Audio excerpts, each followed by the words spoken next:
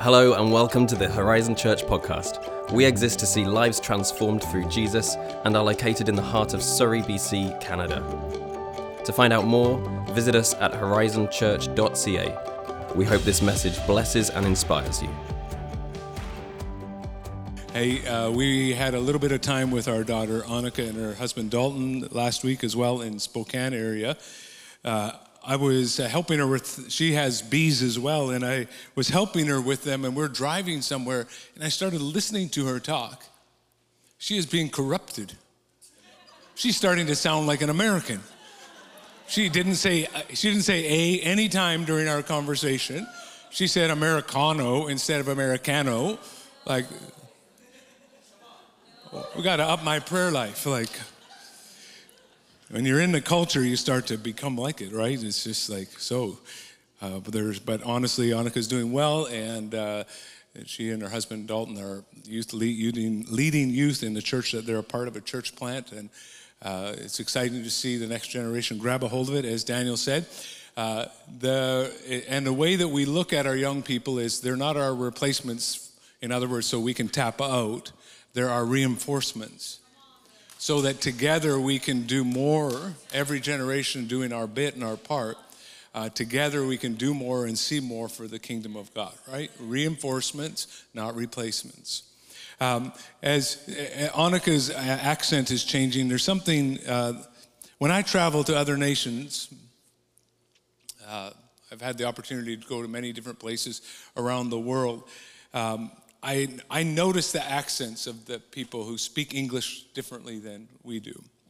Some of you in the room as well speak it differently than me and I than you.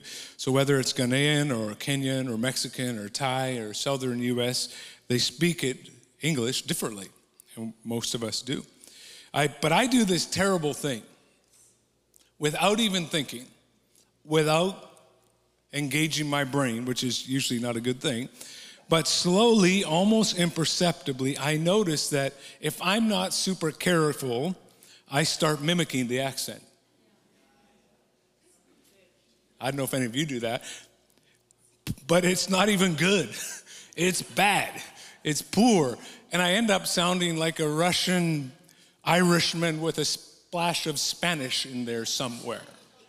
It's terrible. And I hope that people don't notice, but they do. And just look at me and give me a nod. And I'm not trying to do it. I don't plan to do it. I certainly don't do it on the first day, but sometimes it shows up starting a little bit on the second day. But by the third or fourth day, I sound like a full-on idiot, mimicking the accent because I'm not trying to do it. I'm just in the environment, and I hear it again and again, and I'm around people that speak it in a certain way, and it starts happening. So unless I'm really disciplined, I start to become and sound like the culture that I'm in. So it's something like being the challenge of a Christ follower in the culture that we're in. If we're not very disciplined and careful, we start to sound like, look like, talk like, mimic the culture that we're in rather than the culture that we're of.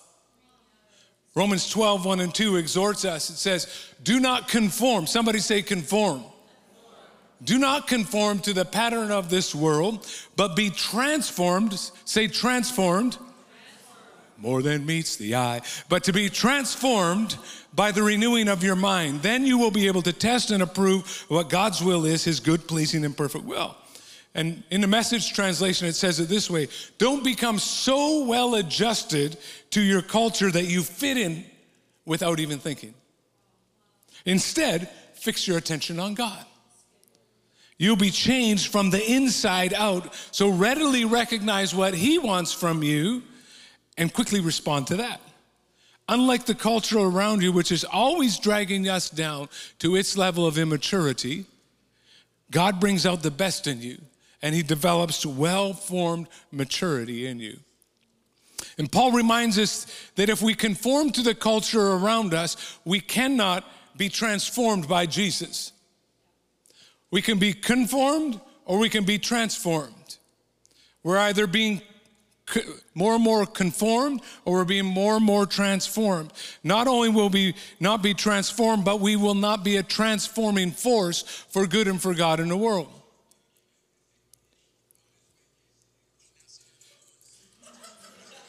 There we go. There's some music playing. Somebody turn this off. It's Planet Boom, I think. It's pretty good. I don't know what's happening there. Just turn it off. The devil is taking over. It's not. Just turn it off. It's not, my face is completely red. We've been having troubles with the sound today. I think when all else fails, blame the devil. Like, it's just like, that has nothing to do with anything other than, as you can see right now. So I'm going to repeat that. Paul reminds us that if we conform to the culture around us, we cannot be transformed by the culture of the kingdom of God through Jesus. And what's even more concerning is that the church, instead of transforming the culture around us, begins to be conformed to the culture around us, and the church is not really the church in those moments. Would it not still be true for the church of Jesus today that there's a continual push by the culture around us, on you and me, to conform, to look like, to talk like, to have the same values, to have the same morality, to have the same focus, to live like the prevailing culture around us? And when we conform to that culture, we fail to experience, both personally and as the church generally, the transforming power of Jesus that we see in the Bible. We live in two worlds. We're to be in this world, but we're not to be of this world. We have an air hose going to another kingdom. It's like we have those guys divers who would put on the full suit and they have an airline to the top, and we get dropped into the culture of the world, but our life force is not in this world. Our life force is the very presence and person of Jesus if you're a follower of him. But when we connect into the transforming power of Jesus, we begin to experience the life that Scripture has for us. We begin to experience the hope that we need. We begin to experience the joy that we need. We begin to overcome like we need. We begin to experience the strength that we need. We begin to find the power that we need to live. And then the church begins to be the church in the world. The revival that we need is not out there, it's in here. The revival is not about the world around us first, it's about the church of Jesus first. Because when the church is the church of Jesus, it moves with healing. Healing becomes a regular thing. The church of Jesus that is being transformed is a church that has an impact on human trafficking. The church of Jesus that is being moved by God and transformed by God sees widows helped and orphans helped. The church of Jesus lives and walks with integrity and kindness and gentleness when we have Jesus from the inside out moving. Transformed or conformed.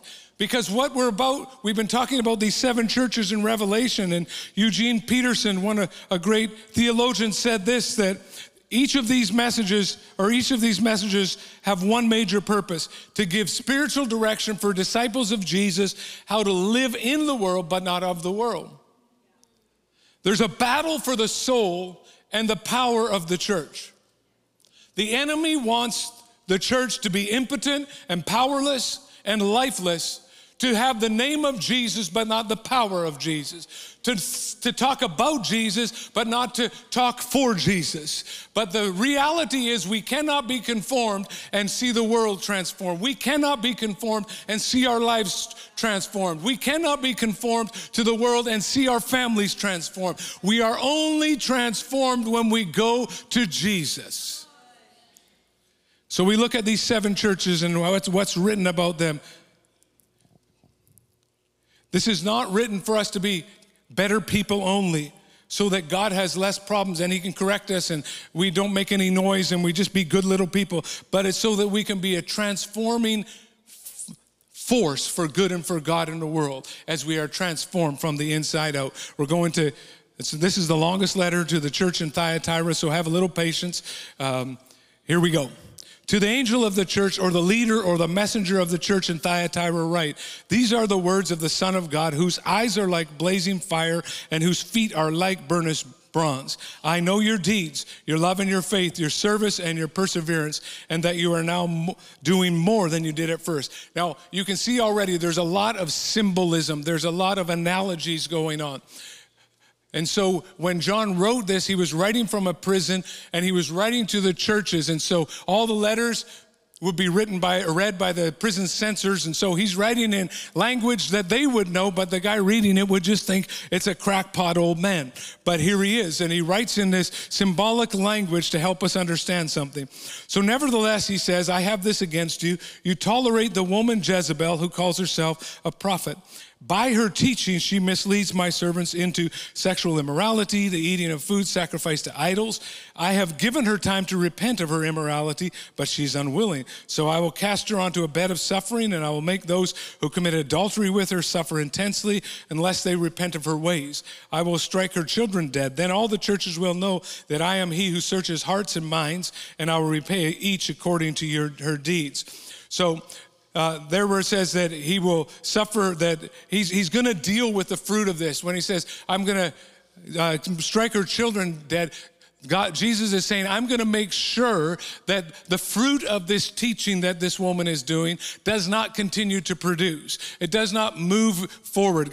Jesus is not coming to strike the children of this woman dead. She symbolically represents a teaching.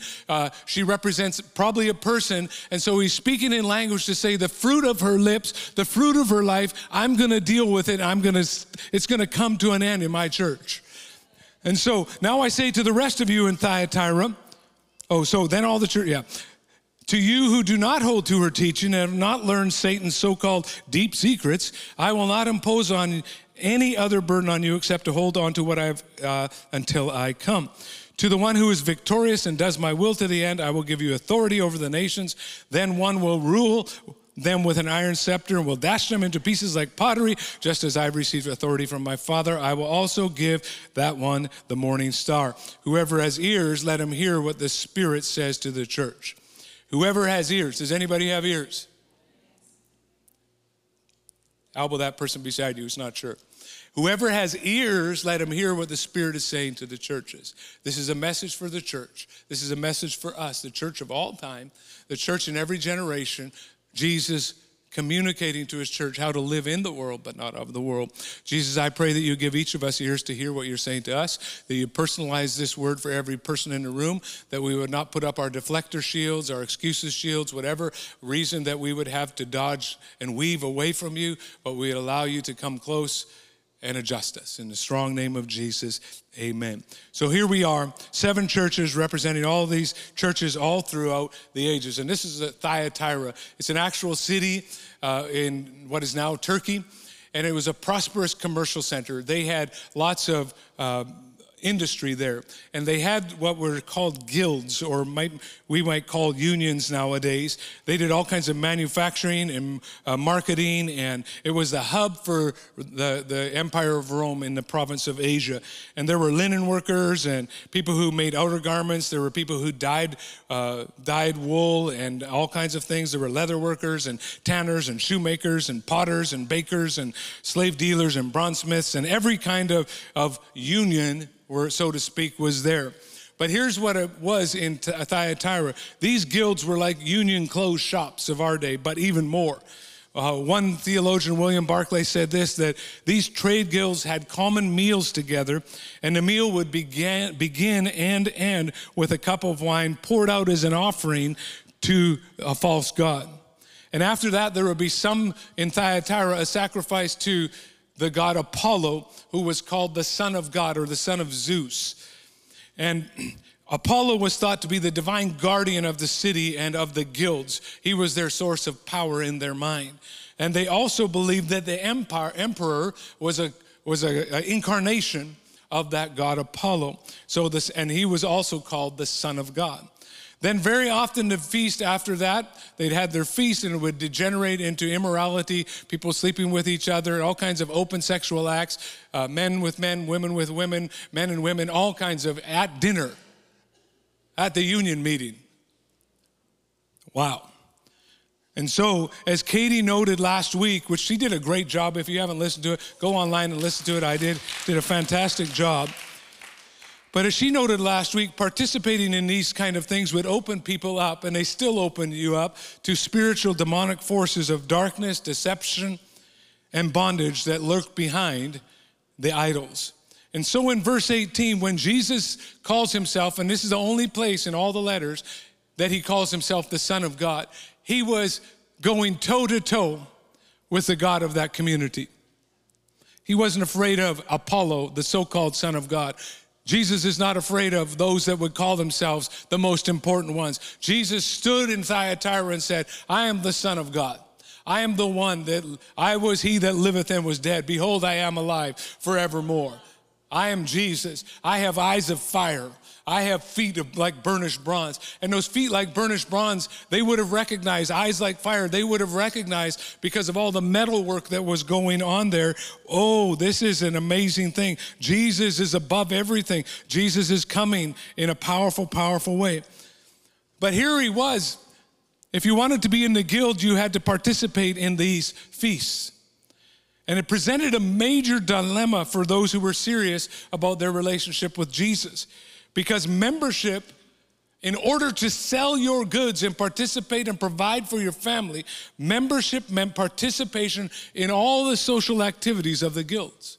The idol worship, the sexual immorality, all the things that were going on, you had to participate in or not. So this was not just a commercial business decision. It was a question of loyalty. Which God will you serve? The Son of God, so-called Apollo, the emperor, or the Son of God, Jesus, the King of Kings and the Lord of Lords? Who will have your heart? Who will I follow? Will it be Jesus or the leaders and the expectations of the culture as represented in the guilds? But Pastor, I don't have to pay attention anymore because I am certainly not worshiping any idol in my backyard, and I haven't eaten any food offered to an idol, and I'm not sleeping around at the office Christmas party with anybody around. So you can move on, pray, and we are done. But it's far more than that. For you and me today, it brings us to a question, because the Bible is timeless. Because everywhere, in every generation, people are people. We have all the issues. So the question for today is, who will take precedence and control over all my everyday decisions? Will it be the values and priorities and spirit of the culture, or will it be the values and priorities of the Spirit of God? Will I follow the way of culture, or will I follow the way of Christ? It can happen subtly to all of us.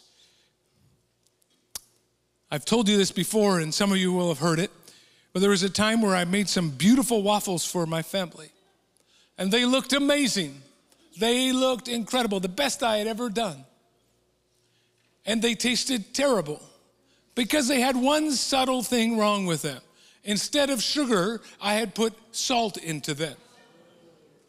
They looked good, they smelled good, and tasted terrible. It was one subtle thing wrong, and it ruined the whole thing. Well, Pastor, these people didn't have to participate in it then. They just could not participate. Well, don't go to the event and let them do their thing. You keep making your linen and pottery or whatever it was, and life goes on. But if you did not participate, the others in the guild would close you down by vehemently opposing you and looking for ways to remove you as competition. So conform or be canceled. And secondly, the guild believed that if you didn't participate, what's going to happen is the success of the guild and everybody else around is going to be endangered because you weren't submitting to the so-called Son of God, Apollo. So conform or be canceled. Conform to an anti-God, immoral view of the world, or you're going to be expelled. You're going to lose your job. You're going to lose your income. You're going to lose access to your life. You're going to lose your position, maybe your home. You're going to lose your status. What are you going to do? And in the middle of this pressure that they were under, so that's all to understand what was happening in that moment. Jesus begins with a message of commendation for the church, not condemnation, commendation. I know your deeds. I know. And it says at the beginning of all these 7 letters that Jesus walks among the church. Think of it this morning. Jesus is literally walking among his church all over the world. He's walking in the room right now. The presence of God is here.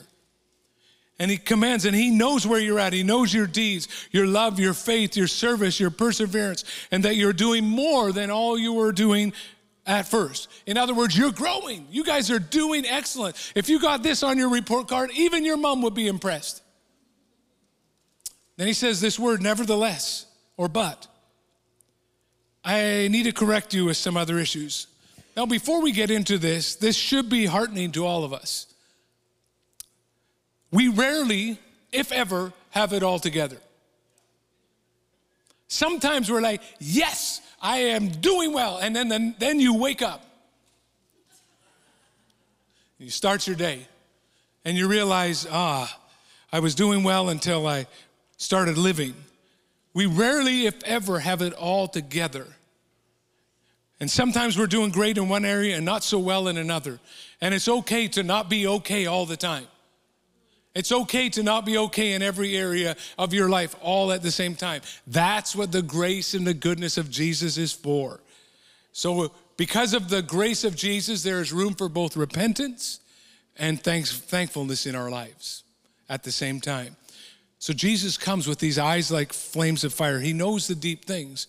He's nothing we can do or say or think that escapes his notice. And for some of us, we're like, I don't know if I want that. But this image also comforts us because Jesus looks at me and looks through me to heal me. He comes to heal me. He comes to transform me. He comes to take me out of all the stuff that has conformed and set my life up to that point. He's not just coming to pop, pop, pop. He's coming to conform you more and more to the image of his Son. Everything that you need, everything that God has for you is on the other side of his transforming work within you. So correction, when he comes, correction is not rejection.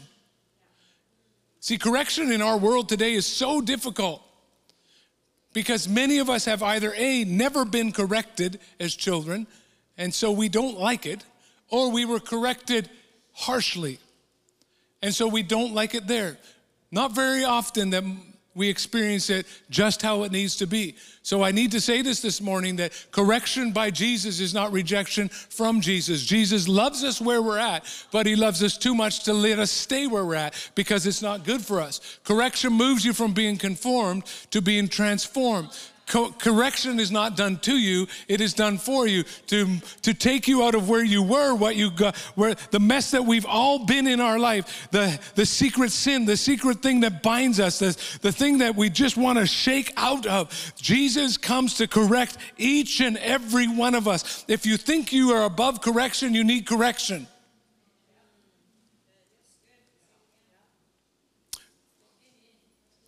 We need to be corrected by Jesus so we can come out of what was and begin to step into what is and move forward into the future that he has prepared for us from before the foundation of the world. See, the hand of God is on your life, but there's an enemy that hates you and wants to conform you. But Jesus has come to transform you and correct you to not about just beating you up, but his correction is about protecting you and providing for you. And we see in this, so that's the context of his correction. And we see that this Thyatira church had this woman called Jezebel. We don't know if that was actually her name or if she just represented a teacher or teachers that were false teachers, false prophets within the church and saying a certain thing. But it was certainly a tie back to a woman in the Old Testament in 1 Kings 16 called Jezebel, who was the wife of King Ahab, one of the most wicked kings of Israel. See, Ahab married this woman, but it was a marriage alliance that was forbidden by God because she was not a worshiper of God. And nevertheless, Ahab enters into it probably for commercial reasons because her dad, who was a king nearby, had access to 2 seaports at Tyre and Sidon. And through that marriage alliance of convenience, of compromise, he had access to made sense to him to make his kingdom be more prosperous. So he had a good reason. And usually that's what compromise is. It's a way that we can, by a shortcut, get what God's promised us in our own time and in our own way. And so she comes there and she introduces worship of Baal. It's the name of that god. And she promoted She was smart. She didn't say, get rid of your God. She said, you can worship both. You can worship Baal, and we said his name this morning, and Yahweh. It's fine. And so she kept going along. You don't have to choose. It's not either or, it's both of them. You can have both. It's fine. But she had this special knowledge, apparently, this lady in Thyatira, or this person that it represents, that says compromise is okay. You can go to the guilds. You can go to and partake of all of that. The grace of Jesus covers all of it. It's fine. He understands. It's okay if you sleep with all those people. It's okay that it's fine. Jesus has got this. He's got you. It's okay. And so she promoted that and said, you can be a Christian and live like this, and it's fine. And it introduces this concept of compromise and compartmentalization, which I can live one way on Sunday and when I'm with people who follow Jesus, but when I step out of this environment or culture, I step into a different culture and I just go with that. Compartmentalize my life, different on Sunday than I am on Monday or Tuesday or Wednesday, whatever it might be. But she pulls them in, but she knew in the Old Testament the clear teaching of Elijah who thundered out, you can't have it both ways. How long are you going to sit on the fence, he said. And Jezebel said, no, Baal and Jesus, it's fine. But how does that relate to today? The prophets of Baal got their clues, or their theology, if you will, about what was right and wrong by observing the world around them as it was. Before God created, or before God created it, instead of viewing it as how God created it before sin marred it. So Baal worship is basing your life on the way things seem or feel, not as they could or should be. In other words, it's the fallacy of thinking that because I have certain desires or feelings or drive, they must be right simply because they are or because I feel them. A direct quote almost of the theology of our culture today. And Jesus comes and says, not that way. Here's what Jesus says, because this is how people might say, this is just the way I am. I feel this or I desire that, so that's what it is. I can fly off the handle a little bit. Pastor, it's okay. It only happens that often. I don't hit them that much. I can get baked. It's fine. Jesus will forgive me. Or maybe I can watch this sexualized content. I don't do it that much, and it's only on my holidays. And doesn't everybody deserve a break? Or I can read that. It's okay. Nobody knows. It's not hurting anything. Or I can do this job for cash and not pay taxes. It's not that big of a deal. Oh, I'm meddling now. It's not sin, Pastor. It's my personality. It's because I'm Irish or Scottish or whatever. I can sleep with or mess around outside of a biblical marriage. It's fine. That's very old-fashioned to think otherwise, Pastor. Or maybe this is a bit shady of a business proposition, but I live in the real world. This is fantasy. Settle down, Pastor. No one really believes that stuff anymore anyway. It's not meant to be that strict. You don't understand, it's my choice. Jesus and me have an understanding. Jesus and Baal have an understanding. It's what I feel. I have certain desires or feelings or drives or needs or personality. They must be right because that's what it is, instead of what Jesus says. So we compromise and do we compromise and settle for being conformed rather than being transformed? Maybe I didn't say you'll compromise. It doesn't mean you're off the hook. You can let the Holy Spirit deal with you. Or do we miss God's ideal and settle for what our real is right now rather than God's ideal? But what does Jesus teach us? See, this is what he says. He says, because of sin, our world, our humanity, our personalities even, our sexuality, all kinds of things have been impacted by sin. So it's not what we were originally created to be. Things have gone wrong. Some things are not as they should be. Some desires, some drives, some behaviors have been distorted and left alone can ruin our lives if we give in to them.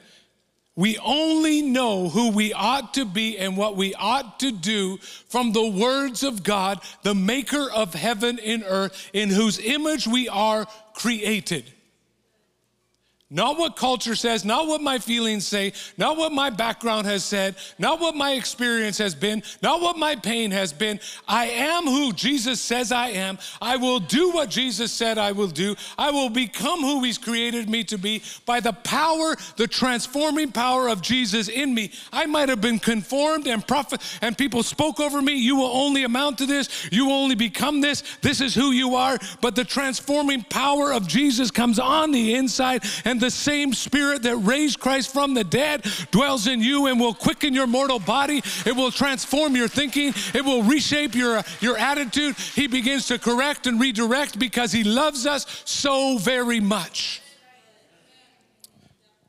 Do not conform through compromise, but be transformed through Jesus. See, compromise distorts reality. When it's operating, we begin to see lies as true and truth as lies.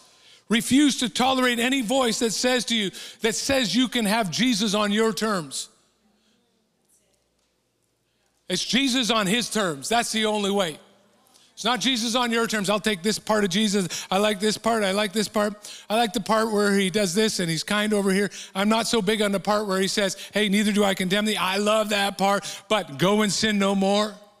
He's both. He is full of absolute love, and he loves us so much that he will correct and redirect us. Dietrich Bonhoeffer, who gave his life in the Second World War and the Nazis martyred him, he said this: the human heart has the capacity for only one all-encompassing, all-embracing allegiance. If he is not Lord of all, he is not Lord at all. Now, it doesn't mean that I don't struggle in certain things. I heard this the other day, and it was so beautiful. Struggle is a beautiful sign that you haven't quit. So do not minimize your struggle and say, well, I'm struggling here. Thank God you're struggling because you haven't quit. Thank God you're battling. Thank God you're in the fight still. Thank God that you got up again. Thank God that you stood up and said, I'm going to dust myself off and keep moving in God. Thank God for the power of Christ within you that struggles with you, who helps you, who empowers you, who helps you to be overcomer, who's greater within you than anything that's in the world. Thank God you struggled. So next time you're struggling, say, I'm thanking God, because that means I haven't quit yet. I read this yesterday, this idea of have no other gods before me. The implication is that we are a species made for worship. This is not by a secular person, but they were observing Christianity. They said if we don't access the divine, we will worship the mundane. We'll worship the profane. We'll worship our identity. We'll worship our possessions. We'll worship our belongings. We'll worship the template laid down by a culture that wants to distract us from the divine that God created us for. Conform. Do not conform any longer to the pattern of this world, but be transformed by the renewing of our mind so that we can become what God's called us to live and be. Tragically, when I compromise and conform, I show up more like Jesus, more like me than like Jesus. And the world does not need more me. The world needs more Jesus. So how do I respond? How do you respond? You could preach for like 3 days out of Thyatira. So if I missed something that was your part, I probably have it in a note. I have like 15 pages of notes for this church alone, and I got this little bit. So how do I respond? Verse 24, we see that the counsel to those believers of that church was repent. Those that had tolerated that wickedness, those that were participating in it, he said, repent. Repent of your compromise. Repent of it and surrender to the will and the way of Jesus. Repent and surrender. The second one is, he goes on in verse 25, hold fast to Jesus. Hold fast to Jesus. And he warns against the universal principle that things always tend to degenerate. Things naturally go downhill unless there's great effort against those forces that, like gravity, seek to pull you down, against those forces that, like pressure from the outside seek to conform us. Do not conform any longer to the pattern of this world, but be transformed by the renewing of your mind. Be transformed. How are we holding fast? More than ever, if we don't want to be conformed to the pattern of this world, which, if you haven't noticed, is going flippin' crazy. But the people of God, our first response is, I need to repent and I need to let Jesus and hold fast to him so he can begin to change me first. Doesn't mean that we shouldn't be concerned about what the world is, but our first response is, Jesus, I need your help. How are we holding fast? Am I holding fast in his powerful word? The word, 2 Timothy says that the word of, or Hebrews says that the word of God is quick and powerful. 2 Timothy 3:16 says that the word of God is God's divine word, and it's useful for doctrine and reproof and training in righteousness and many other things. The word, do I spend any time in here? Because if I spend more time in all these other mediums and I don't go to this one, it cannot transform me if I do not engage with it. Where am I at in my worship? Where am I at in my prayer? Where am I at in my obedience? Where am I at? And this is like, for all of us, I can guarantee that we all are on some kind of continuum. Some days we're at 3 out of 10, and other days we're like 9 out of 10. Wherever we're at on it, we all desperately need the transforming power of Jesus from the inside out. It's not by might, it's not by power, but it's by the Spirit of the Lord. I can't change one thing about my life, but Jesus within me, when I submit to him, he can begin to adjust my attitude. He can begin to change my ways. He can give me the power not just to forgive my sin, but to overcome the compromise that destroys my life, destroys my witness, robs me of the power of God, robs me of joy, robs me of hope, robs me of my purpose, robs the world of the best Craig that I need to be, so that God can use me, God can use you, God can place you into situations that you are a powerhouse for him, that you begin to speak out things, you begin to prophesy in your workplace, you begin to speak over people hope, you begin to release the joy of the Lord, you begin to release for people and say,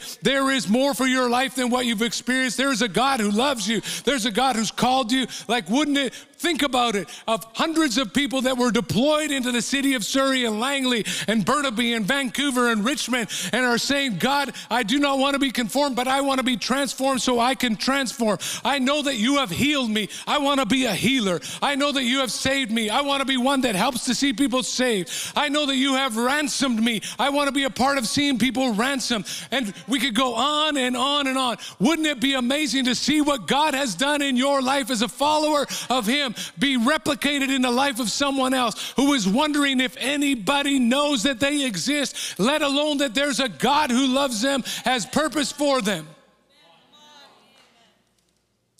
I do not want to be conformed, but I want to be transformed. I am meant to be transformed by holding fast to the way and the will of Jesus. He is the power. Because here's the reality. When I love and follow the will and way of me, nothing changes. I just get worse. When I love and follow the will and way of Jesus, everything changes. Back at the very beginning, it's a question of loyalty. Who will govern the day-to-day choices that I make? Yes, we can make it distracted by idols and worshiping idols and open sexual activity and all that kind of stuff. For most of us, if that's your thing, there's hope for you as well. But it may be that maybe it's something a little bit more subtle. Do not conform through compromise, but be transformed through Jesus. There's a beautiful thing that he talks about receiving a reward. You'll rule with Jesus. In other words, the authority of Jesus comes on your life. And you step in not as a victim, but as a powerful representative of Jesus in the here and now, but also one day in eternity. And it says you will receive the morning star. That morning star was the star that comes at the darkest time of the morning, that you see it show up. Jesus, a little later, I think it's in chapter 20 of Revelation, says, I'm the morning star. In other words, he says, you will receive me and my presence and power in an incredible way. That's the reward of standing, he who overcomes. So if you're a Christ follower, we don't have to compromise or conform through compromise. We're meant to access the power of the resurrected Christ living within us. His power is inside of you as a Christ follower. You can overcome. I can overcome. I can be changed. I can be transformed by the power of the risen Christ within me. And through him, transform the world and transform the situations that I'm in my world right now. Because where the transforming presence of Jesus is, there's hope. Courage flows, faith flows, not because of me, but because of the Jesus in me. And let me say this, because sometimes in moments like this, it can be like, oh my gosh, it's so heavy. You've heard me say this before if you're around here. There's God's ideal where he's calling us to. There's your real where you're at. God's ideal, your real. There's grace for the space. His grace pulls you up. His grace is continually changing you. His grace, so it's not condemnation, it's hope. He loves me enough to correct me. He loves me enough to adjust me because he knows that the conforming kills me, but the transformation brings life. And if you're not a follower of Jesus, you can be today. You can start the journey of faith with Jesus today. Or if you've walked away from Jesus for a season and you're like, I think I need to return to Jesus, to walking with him, he can begin to transform your life little bit by little bit, day by day, brick by brick, word by word, attitude by attitude, little by little, he changes us. How many of you could say, little by little, God's been changing me? It's the power of Jesus, little by little. Here a little, there a little. But if you're not a follower of Jesus, you can start that same journey of life transformation when you surrender your life to Jesus. I repent, and that means I was going this way, away from God. And I repent and say, I am turning around and moving towards God. And the fact is, as soon as you turn around, he's like right there. Someone said, no matter how long you've gone in the wrong direction, you can just always turn around. Change everything. I invite you to stand and we're going to close. Do not conform through compromise, but be transformed through Jesus. I just invite you to bow your heads for a moment. Respond to the word of God. Do not conform, but be transformed. Do not conform through compromise, but be transformed through Jesus.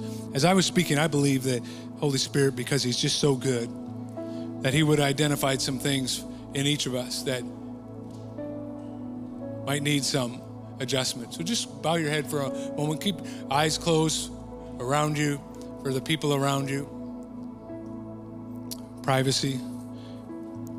If the Holy Spirit identified anything that he wants to adjust in your life, just throw your hand up real quick and I want to pray for you. Be brave, come on. Yeah, loads of hands all over the room. Thank you. So Father, I thank you for those that you've spoken to, Lord Jesus. Thank you that you are resident within them. And thank you, Lord, as they hold fast to Jesus, that you will begin the work of transformation within them, little bit by little bit. I pray that you give them boldness to share with somebody, maybe even that they came with. Say, God's identified something with me. I want you to help me. Here's what it is. How many of you heard the encouragement to stand fast, to hold fast? Hold fast. Yeah. Hold fast. So, Father, for people who are in situations where they need to hold fast, I pray for the undergirding of the Holy Spirit. I thank you for the power of Jesus that is resident within his people to stand fast in situations that are difficult and painful even right now, by the power of Jesus.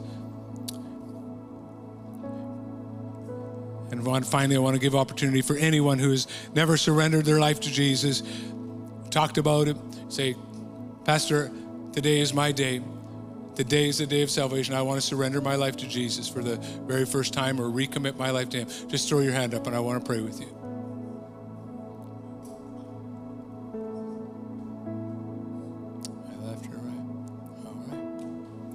Father, I thank you. Thank you that your word is so clear.